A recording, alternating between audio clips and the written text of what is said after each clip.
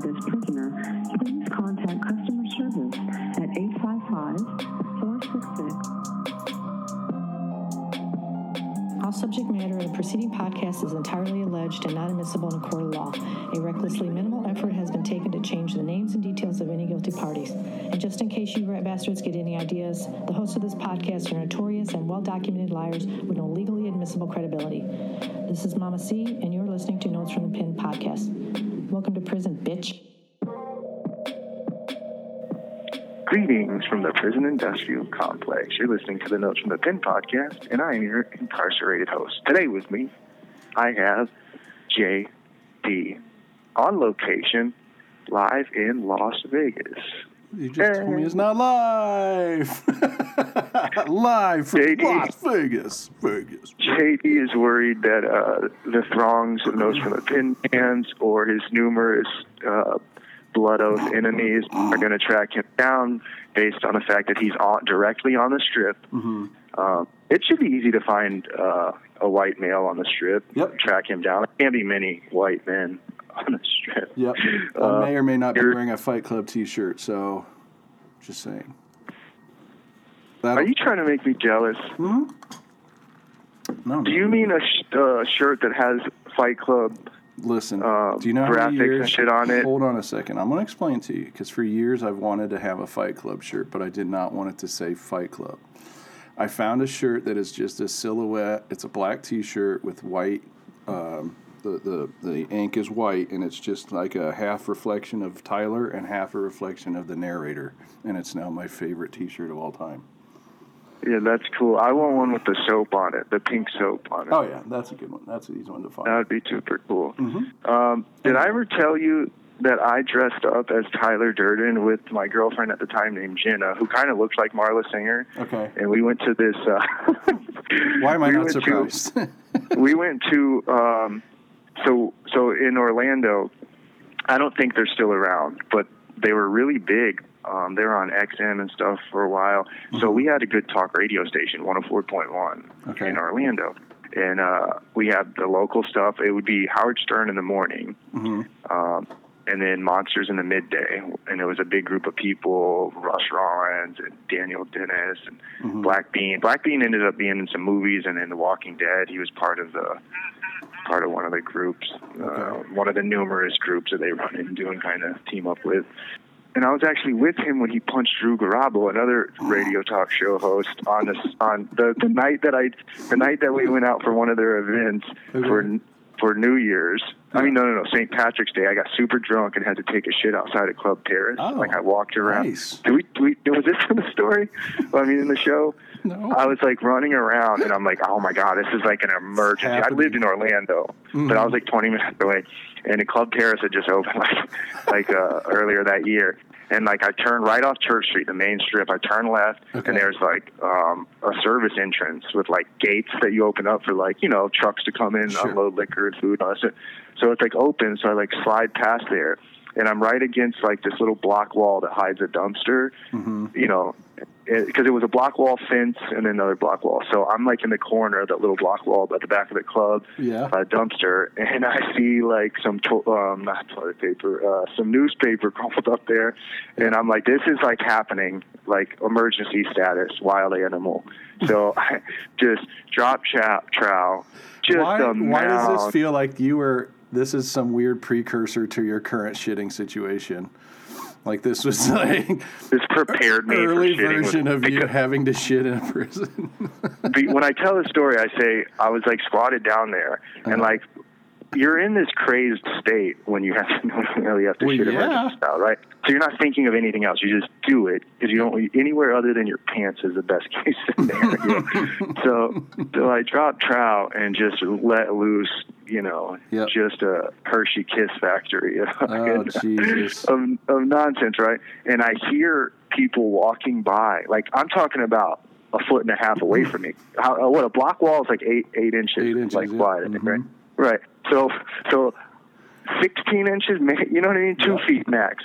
And I hear like the click of high heels and like douchey bro, like Jersey Shore type dudes, and they're like, and I hear, oh my God, what's that smell? couldn't possibly be. You're in there like, it's the dumpster. It's the dumpster. I just wish there was a reflective surface right there so I could just take a long, hard look at myself, squatted down. Now, I don't know if you know what the Asian gambler stance is. Okay. I think Family Guy. Shooting Family Guy situation? Yeah. Okay. Yeah, right. So, like, you know, there's times, because I don't have Asians in my life, like, you know, family members. So there's times where I'm like, I don't really, you know, feel quite Asian, or I don't feel quite fully white. And then I found myself, like, squatted down to do something, and that's when I feel, because I'm like, I've seen people out there in, like, the rice hats picking rice like this. Like, I'm talking about squatted down, or the back of your legs are touching the back of your calves. I'm talking about squatted all the way down, right. And it's hard for most people to do that, but I think it's bred into us. Like, from all the Wasn't that like how you started I'm going to start the duck walk? You always had to kind of do that, like gym class in third grade. They're like, we're going to do the duck walk, and you basically, same thing. The back of your quads touch your calves, and then so that's me there with, like. And what did you refer that to? Asian gambler stance? The Chinese gambler stance, or the Asian gambler. I've heard him say it, Stewie say it in Family Guy once before. He's got a picnic blanket out, and he's trying to get comfortable, and he keeps trying all these different positions, and I was one of them. He's like, Asian guy gambling. And I was like, I can do that perfectly. It comes natural to us. And so, I think I would have turned my life around a lot sooner had I caught a glimpse of myself and, like, the pizza grease on the side of the dumpster or something like that. Something's got to change here. What was the precursor? Did you just have a shitty meal or something, or just nope? No, I was partying all day, drinking green beer and all. But this all started as us talking about talk radio. Okay. And I have no idea what the hell are we I don't know. About? You started out as you wanted to tell me that you were dressed as Tyler Durden. Oh, okay. Yeah, so thank you. This is, by the way, this episode, just in case you guys didn't know, is spinning laps, which is basically like a Notes from the Week. It's just us spinning laps, talking shit the way we would normally talk shit if we were out on the back 40. Right. And this definitely happens all the time where we get to go. Yeah, it happened to Justin the other day. He got to telling the story, and then he was like, I forgot. And I was like, we were like, well, what the hell are you talking? What happened? So, so the Monsters of Midday radio show, for which I was there for that event for the one thing. And I started to get in with them where they kind of knew me, you know, and they would see me at places. And I would call in sometimes and have one-liners, the jokes. And Monsters of Midday radio. So they had so they played, like, they were in a band, and they had, like, joke songs. There was this dude Bubba Whoop-Ass Wilson. It sounds so corny. Whoop-Ass Wilson. Okay, goddamn. This is Central Florida shit. He's from Louisiana, but he's a good musician. He's got a song called Everett the Drunken Piano that is a legitimate fucking song, and I can't wait to, like, be able to hear it again. Everett? Everett, the Drunken Piano. Okay, I'm going to do my best. Yeah.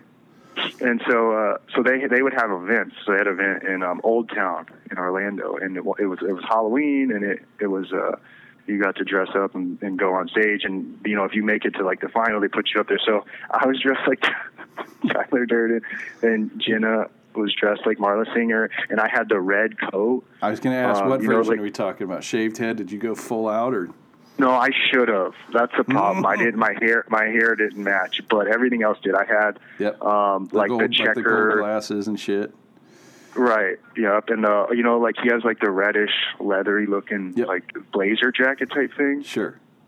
I had that on, and I had, like, I was looking for the weird, you know, porn. You know, at the end when he has, like, it's almost like a wife beater, but it's a bunch of porn pictures on it. So I was kind of going for that. Anyways, I get on stage, and I'm like, hold on 1 second, dude. No, thanks. We're okay. Housekeeping. We're trying to do a show here, lady. This afternoon's fine. We don't need housekeeping. Bring her. Put her on the. Thank you. Put her on the microphone. Get over here.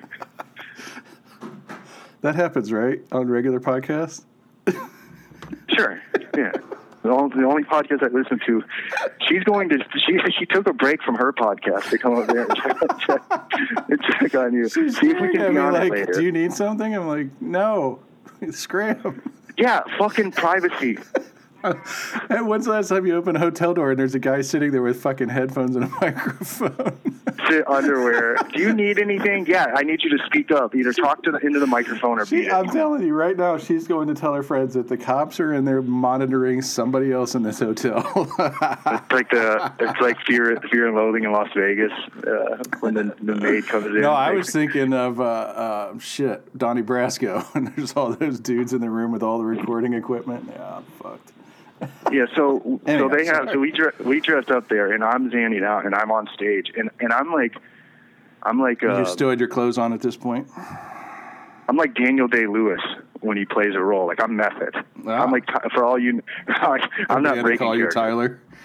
I'm Tyler Durden the whole night, which means I'm a prick. So wait, I can already see it. Did you give him the speech? Like you're not your fucking khakis. You're not your bank account. You didn't. They didn't give you. Oh. They didn't give you a chance to have a microphone. They introduce you and you walk up on stage and you walk past. Right. Okay.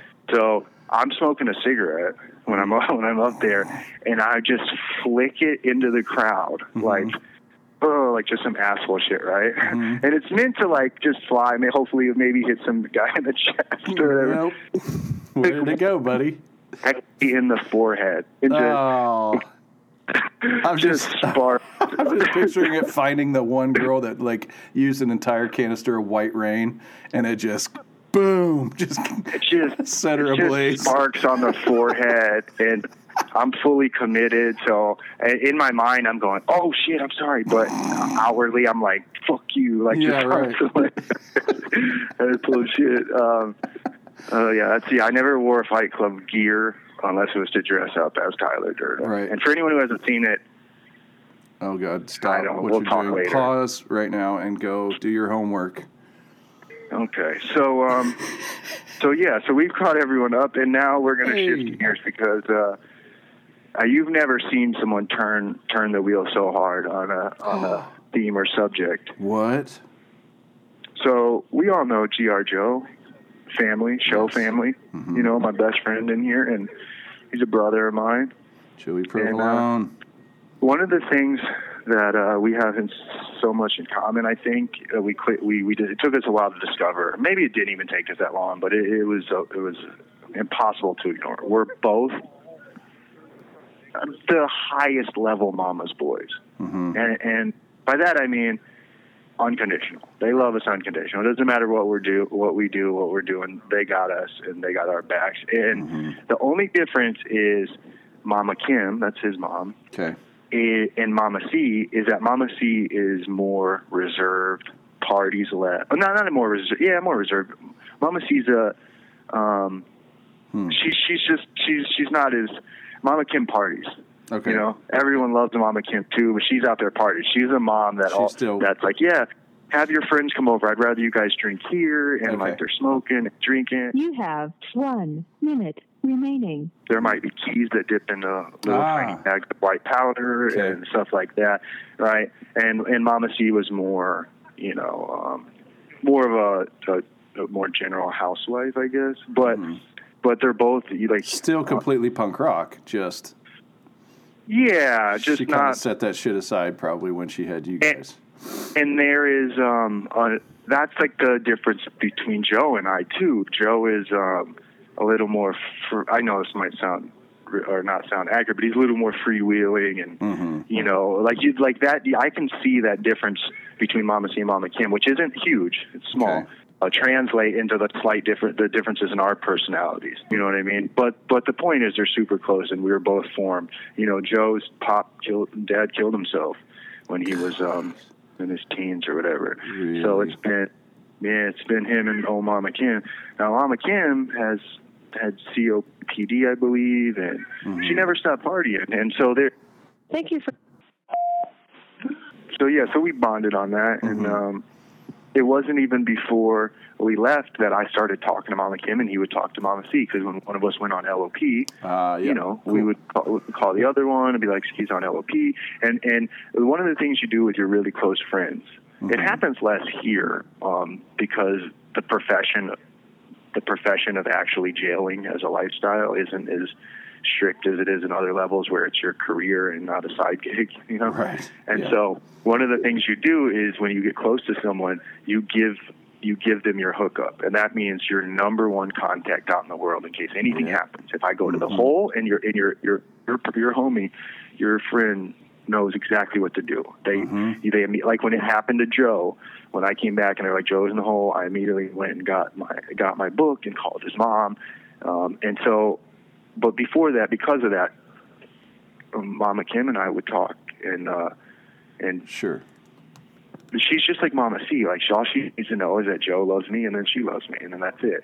And, you know, Mama C and Mama Kim would talk, you know, especially when we went to different joints. Yeah, they know each other. And Joey's mom would always support my writing, and she would read all my stuff and talk about it and share it with her friends and stuff. And, you know, when we'd have visits, I said we'd pull the tables together and we'd have like kind of, we're not really supposed to, but almost like dueling visits. Sure. And so, look at what my mom brought me. Right, nothing, because they can't bring you anything. But she, about once a year, she would get like pneumonia or something, and Joe would be like, God damn it, he'd get mad at her. You know, like, I told you got to stop smoking, and what do you, and Mama Kim was out there living her best life. She wasn't, you know, she had his back and do anything for him. And when Joey's out in the world, he ran freight. Like he was, he's like the middleman between people who he handled a lot of loads. People who need loads taken somewhere, and he would hook them up with drivers, and you make a cut off it. You know, someone says, I got this load, I'm willing to pay this for it to get over here. And then he goes to the driver and says, I'll pay you this for it.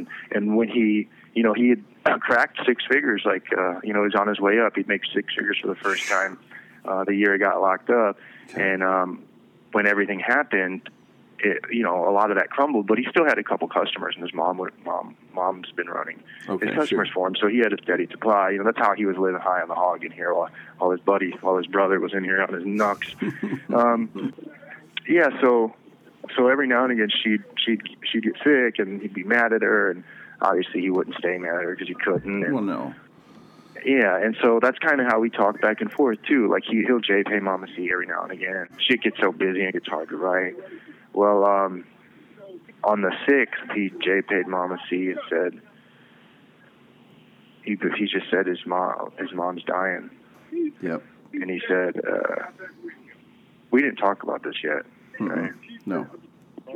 He said, he said his mom's dying, and my mom messaged it to me, and my heart just sunk, and I was like, God fucking damn it. Yeah. He said in his message, he said, I made her promise that she's not going to, like, he must have heard it in a J-pay, because he said, I made her promise me that she's not going to die, so I can at least talk to her.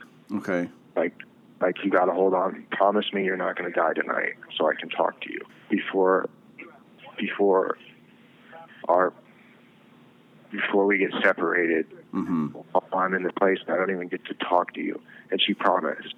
Okay. And a couple of days later, I immediately wrote him a message. Right. And there's, what do you say? There's nothing really to say, but try to say something. So I wrote down what I said, and okay. I thought and then kind of. Yes. Looking forward to hearing. I mean, it's nothing big. I just said, I honestly don't know what to say. No words of wisdom, so I'll just say that I love you. You are my brother.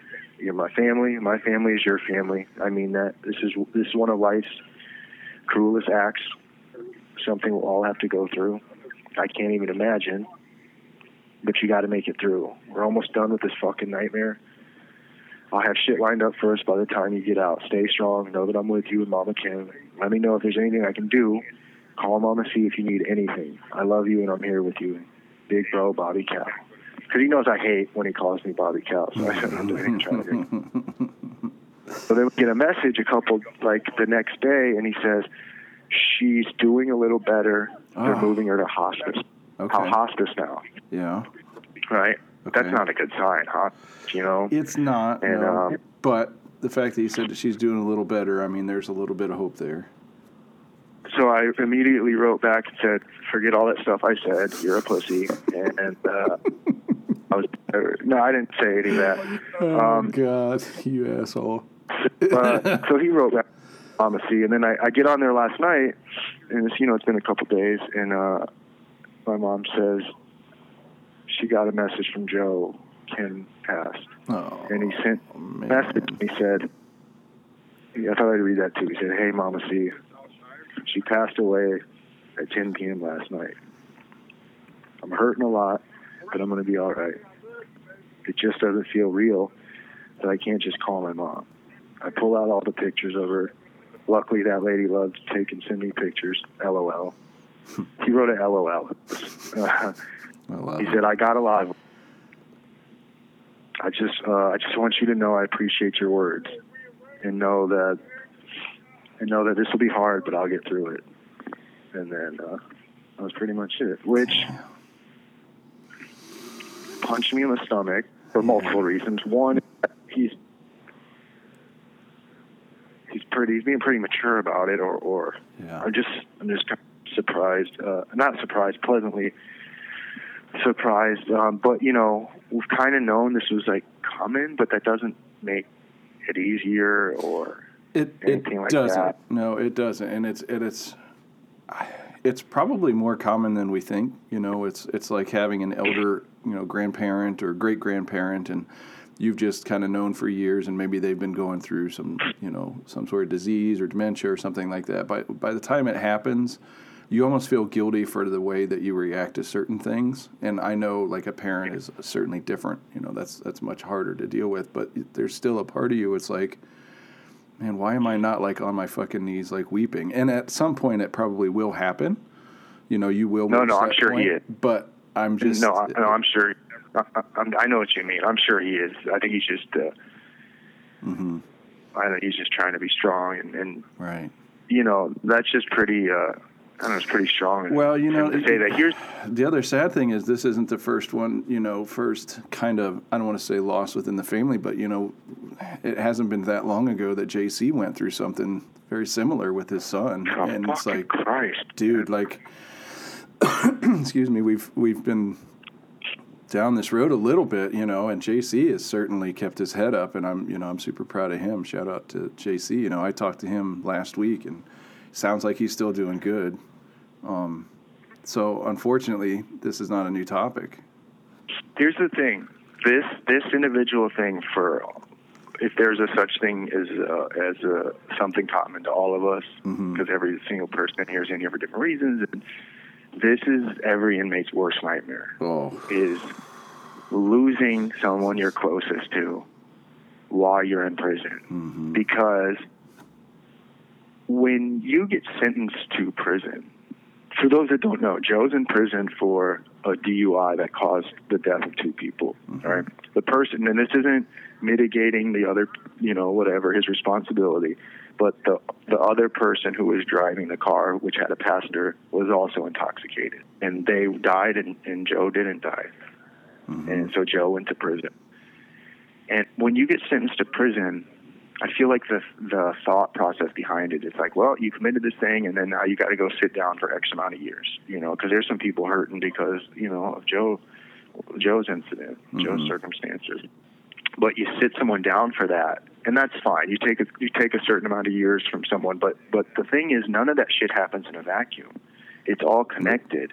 And when in a weird, sad way, if your family member dies while you're in prison, it's almost like they died when you came to prison, because you'll never get to see, like, that was the last time you ever got to see them and hug them and actually hang out with them and party with them and be with them without a camera on you and people literally looking over your shoulder and watching every little move you do, right? And so in a way, that's like whatever the exact opposite of a fucking cherry on top for this whole shit dessert that this institution is.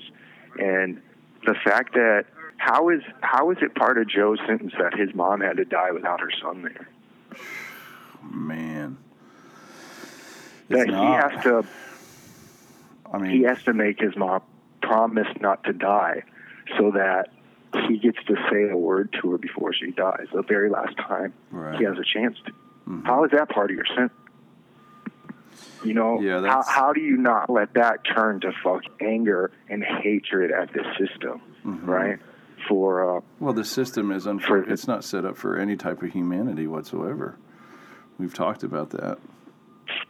And that's the thing, right? Because like the option, the other thing is like, well, what's the solution? We're not supposed to put you in prison. Well, no, that can still be a thing. You can still put someone in prison, but why can't you have real, actually like intimate visits out? So it used to be you could come up here, and when my mom would visit from out of state, you come up here, and your unit has the visiting for that whole day. So you can come up at 8 in the morning, and you can stay till 8 at night, and you can spend all that time with people. And even though you're getting looked at and watched and cameras, and you're eating gas station food out of vending machines, you're still there with the person for a long period of time. Right. Now, as soon as COVID hit, they canceled visits, right? And now when they brought them back slowly, they brought them back with dividers in between, and no food and no kissing, blah, blah, blah. And then they got rid of the dividers, and now everything involved with COVID is done, except they still have 2-hour visits, right? But even aside from like the full long-term visits, if you were to focus on actually treating the visiting situation as humane as possible, and not necessarily for us, but for the family members, right? I never understood that. Like, it's not even for us. If you're a child and your dad has a DUI, and you only get to see him for 2 hours, you know, twice a year, because you can't afford to drop everything, take all the time off, pay the gas, go visit, get a hotel to stay over, because all these prisons are on the fucking boondocks. Right? Yeah. How is that fair to that little kid?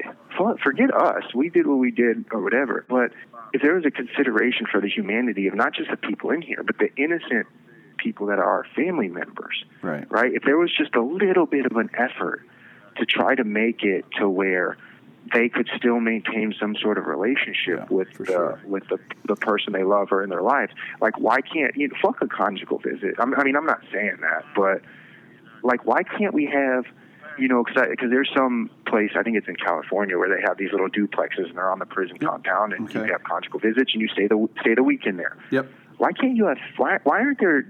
See, this is the thing. If they got rid of mass incarceration and then did targeted incarceration, it would free up a bunch of resources, time, and manpower. You could build a couple places that allowed family interaction for the weekend if you behaved well. Absolutely. You could go in there and you could spend time with your family, with your kid.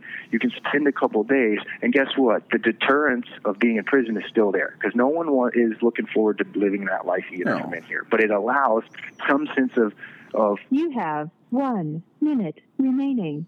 Maintenance for a family structure that you otherwise obliterate at the with the stroke of a gavel. And the ramifications from that just play out. You can look at the statistics. You remove people, oftentimes the breadwinner of the family, the main financial provider and disciplinary provider and all that stuff, and then the family gets destroyed. And those kids are like 10 times more likely to wind up in prison. And the family is 10 times more likely to, obviously not exactly, but more likely to end up on government assistance or to need help.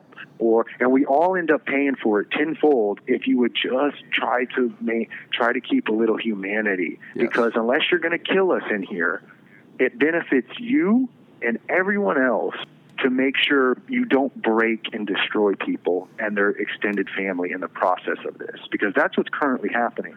How about just allowing you guys to have a little bit of reprieve if somebody in your family goes into hospice? I mean, at that point, Jesus, give us a visit. Right. There used to be, even if it's a video visit, for shit's sakes. There's a way for, I actually wrote about this when I was at Kinross, and I was called off the yard by intercom on the big yard to come back to the unit, and I immediately panicked because that's rare. I had no reason for them to call me. They ended up calling me into the office and asking me if I knew someone named Doug Stanhope, and because they want to come visit you and they're not on the visitor list or whatever. And so I wrote a little piece about it, but that's the first thing you think, because when someone dies, they'll typically call you and they'll hand you a house phone, a wireless house phone. Gut punch. And now that's not always. I've been handed one before, and it was about a grievance thing, but that's By and large, that's right. And then when that happens, that means that's how you are delivered the news that your dad's dead, or your brother's dead, or your son, God forbid, is dead, or your daughter, or whatever it is, and you're just left holding this phone, and you just see like the blood rush out of someone, and they don't really say much, and then they hand the phone back, and then they kind of zombie walk back to their bunk, and I can't help but think that a major part of you dies when that happens. My gosh. And it never comes back to life, and it's gone. And you can go. They have things where you can go to a family member's funeral, right? JC got to go. Yes, he did. But the thing with JC is he had someone pay the $6,000 it would cost, because you have to pay for all the transport cops' time and money, the gas there, everything, right? And so they'll come and pick you up. And he's actually from he's from this area. You could see the silo to his family's farm from the big yard of the other side when we were out there. Yeah, so his is super close, and he had someone pay. He's lucky enough for someone to pay. But Joe, to fly down to Florida, and not just that, because that's where Mama Kim was living. You know, they're from Grand Rapids, but she was down in Florida living that Florida life. And she was also, Sanibel Island was where she was living, so the whole house got destroyed. Oh, yeah, that's right. Came through there. And so there's no way he could pay to that would probably cost $100,000 to fly, to get all the people, to even let them go from state to state. They might not even allow that at all. That might not even be a thing, the state to state thing. So yeah, and then so what are you left with? You're left with, if you're lucky, getting on the phone yourself. And you think it's hard to record these episodes with 15-minute little bursts with that dumb lady talking about, you have one. Imagine trying to say goodbye to your mom for the very last time while being rushed off the yard. Hang it up. It's count time. How does that not turn into a royally burning coal of hatred for this place, right? And I'm not saying that's what you want to happen, you know, but it takes active effort to fight against that. You know, when you're consistently, it just seems so fucking inhumane. Anyways, that's. Can I ask how much solace or how much compassion or I mean, that might be the wrong word, do you receive from other inmates? Like, regardless of the situation, if they know something happened like that, like... Nothing, really. Okay. But it's not out of lack of compassion. It's a lack of... I mean, your homies and stuff are going to, right, try and pick you up. Even that, it's you want... when that shit happens in here, if ever in your life you're on the edge of literally losing your mind and snapping, so there's a real tenuous handling of it, to where everyone basically goes, I'm so sorry. If there's anything you need, let me know. And then they step away. They step back. You know, you're in a place where you're not supposed to show weakness, and you're certainly not supposed to fucking cry. And so you're in this place, and you can't even process those emotions. So for the most part, it's people give you room in an attempt to let you grieve. So instead of saying, come here, they basically say, listen, I'm going to turn away so you can do what you got to do without me, without worrying about me watching you. How long does that typically last? Day? Not long. Okay. Yeah, not long. It just is what it is, man. This isn't rare. It happens all the time in here. That's what I'm afraid of, yeah. I'm sure that's what we're all thinking that. God it happens all the time. And it's just knowing Joey and how close they were, and how amazing she was and everything, and it's just a gut punch, and it really floored me, and I couldn't even take notes about it last night without choking up. And oh, dude. We love them. We love you, Joe. Love you, Joey. Yeah, but this is part of it. This is part of that thing. And needless to say, my biggest fear, and I think if we can, this show about appreciating what you got while you got it. So anyone out there now, if this reminds you of anything or anyone, and you're not bound by 15-minute phone calls that are listened to and eavesdropped on, and you're not inside a cage, and you can call someone whenever you want or text someone whenever you want. I feel like just little things of intentional love or whatever it is, just to say, hey man, I was thinking about you. Just make sure you're good. I miss you. Somebody you haven't talked to in a while. Like, don't ever waste that time. Prison taught me that. Don't ever waste that opportunity. Mm-hmm. Don't ever put off some shit, assuming tomorrow's going to come and you're going to be able to tell that person what they mean to you and all that stuff. You just don't know. Don't waste any opportunity. It's going to be interesting to see, not just as an experiment, just to tie into this, how much time you're going to spend or how much reliance you're going to have with, being able to, use a telephone anytime you want, text all you want. Do you think that that's going to be something where it's just like, because you haven't had it for so long, like you're just going to be all over it? Like, man, I got to call everybody I know all the time or text, blah, blah, blah. Or do you think you're going to be much more reserved about that and be more in the moment with the people you're immediately with? I don't know. I have no idea. I'm going to have to figure that out when I get out there. Yeah, I don't know. That's so foreign to me right now. Yeah. You want to say, yeah, I'll be on the phone all the time, but I don't know. I'm sure I will be on the phone a lot doing stuff. At least for a while. At least for a while. You're going to be like, look at all these games that are on these little phones now. Yeah, I don't know if I'm going to do those games. I'm kidding, buddy. I'm kidding. No, a lot of people do, and a lot of people in here are on their tablets with all the games and stuff. And buddy, I've been in Vegas for exactly 15 hours, and I've bumped into more fucking people looking down at their phone, just walking around this goddamn place. You know what I mean? Like, you're just not even. Meanwhile, it's almost like, why don't you watch where I'm going? Like, that just feels like that's the fucking attitude right now, Right. It's crazy. Ironically, they're in the one place that's brighter, more flashy, attractive, and designed to hold your attention. You're inside of a television, basically. Yeah, you're inside of a phone.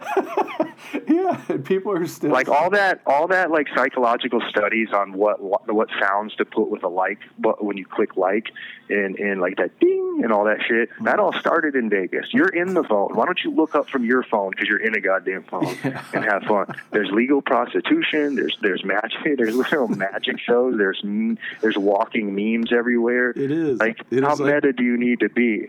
Are you? What is there? Well, they're in so a phone on a phone playing a simulation where their character is also in Vegas. Wasn't that like a weird Leo DiCaprio movie where it's like Inception? Some dream inside a dream inside a dream? Yeah. Inception. There you go. Yeah. Yeah, I got to pretend like I understood Inception so I don't feel like a dummy. Meanwhile, everyone's just pretending they understood Inception. I still haven't seen it. How does that make you feel?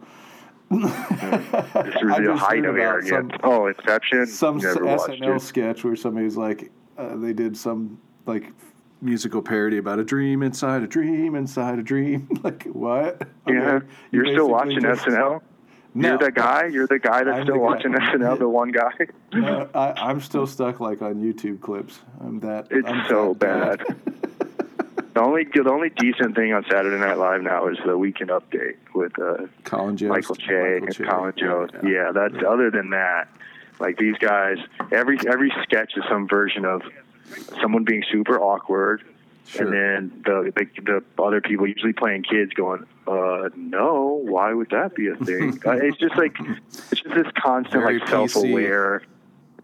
self-aware. Like it's all just the same version of someone being super weird and saying some super random, and then the person going, what? Just fucking stupid. And, I watched it when Chappelle was on there for his monologue. Yeah. Time, and that was about it. But Chris Rock's new special just came out, and I know. I was talking to Doug about it. I saw some of the when it came out. I saw some of the clips of the stuff where everyone knows he got slapped by Will Smith, and he waited, right? He really went into silent mode, and then they say he waited till like the last 10 minutes of the set of the special to really go in, and they played some clips of it, and that's kind of why I was talking to Doug, but Doug didn't see it.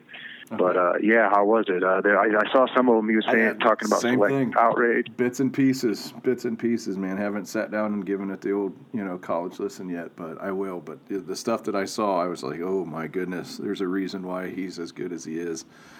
Yeah, right. And so I'm always going to be on the side of the comedian. And so the fact that Will Smith couldn't take a joke that wasn't even about, and it wasn't even a rough joke, really. And he gets up there and slaps him. And so I guess he does this callback where the theme he starts out with is kind of like selective outrage. Like Will Smith chooses to be selectively outraged, but he starts with talking about other people. And at the end, he says Will Smith chooses to be selectively outraged about stuff.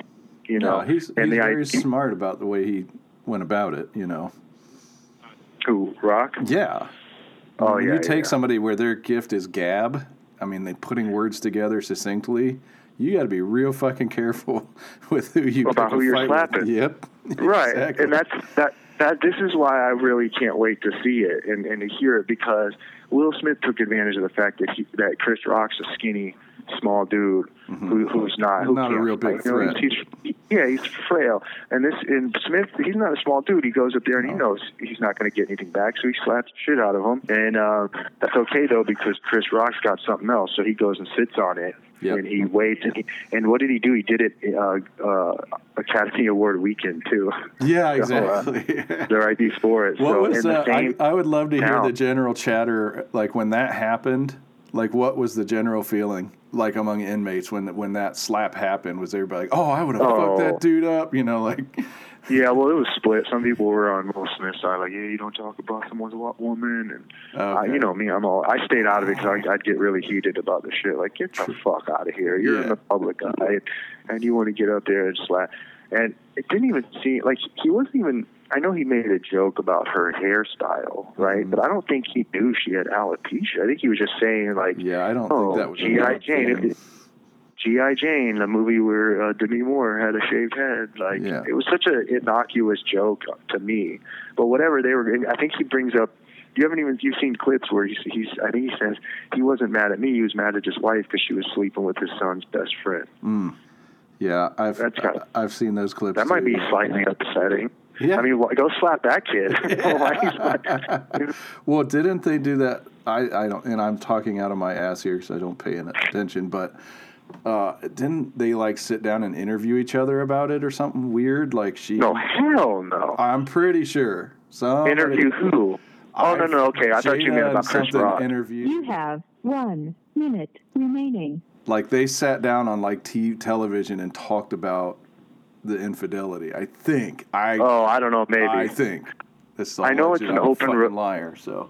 I know it's an open relationship, but all I ever hear about is who she's banging, and I don't hear nothing about who he's banging. So I don't know if it's like. Is it open when it's just one person doing it? Isn't that cheating here? No, I don't know. Talk about a callback. I love that one time when you were like, you know, is monogamy real? What is that? That goes back. Says the guy who's married. Episodes. Yeah, exactly. You got time? You going to call me back? Yeah, I'm going to hit you back. We got to wrap this up before it turns into a tome. So, all right, brother. Yeah, give me a second. All right. All right. Anything? So you're in Vegas. What are you doing?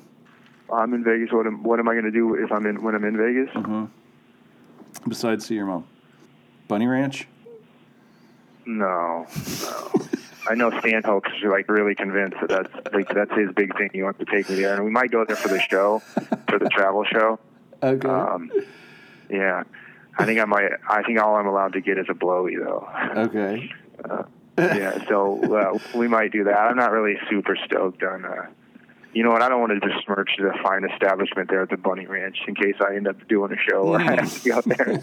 But just like the idea of like getting a blowy from a stranger isn't exactly the height of eroticism now. Like 16-year-old me would have been in love with it, but I don't know, dude. I don't know.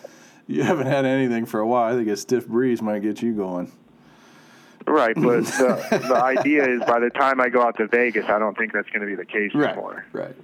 You know, so, you know, I call me old-fashioned or just old now, but... People watching is about the best thing to do here, I think. What's the weather like? Is it super stifling and buggy? I haven't been outside, dude. I have no idea. We landed at like fucking midnight. Yeah.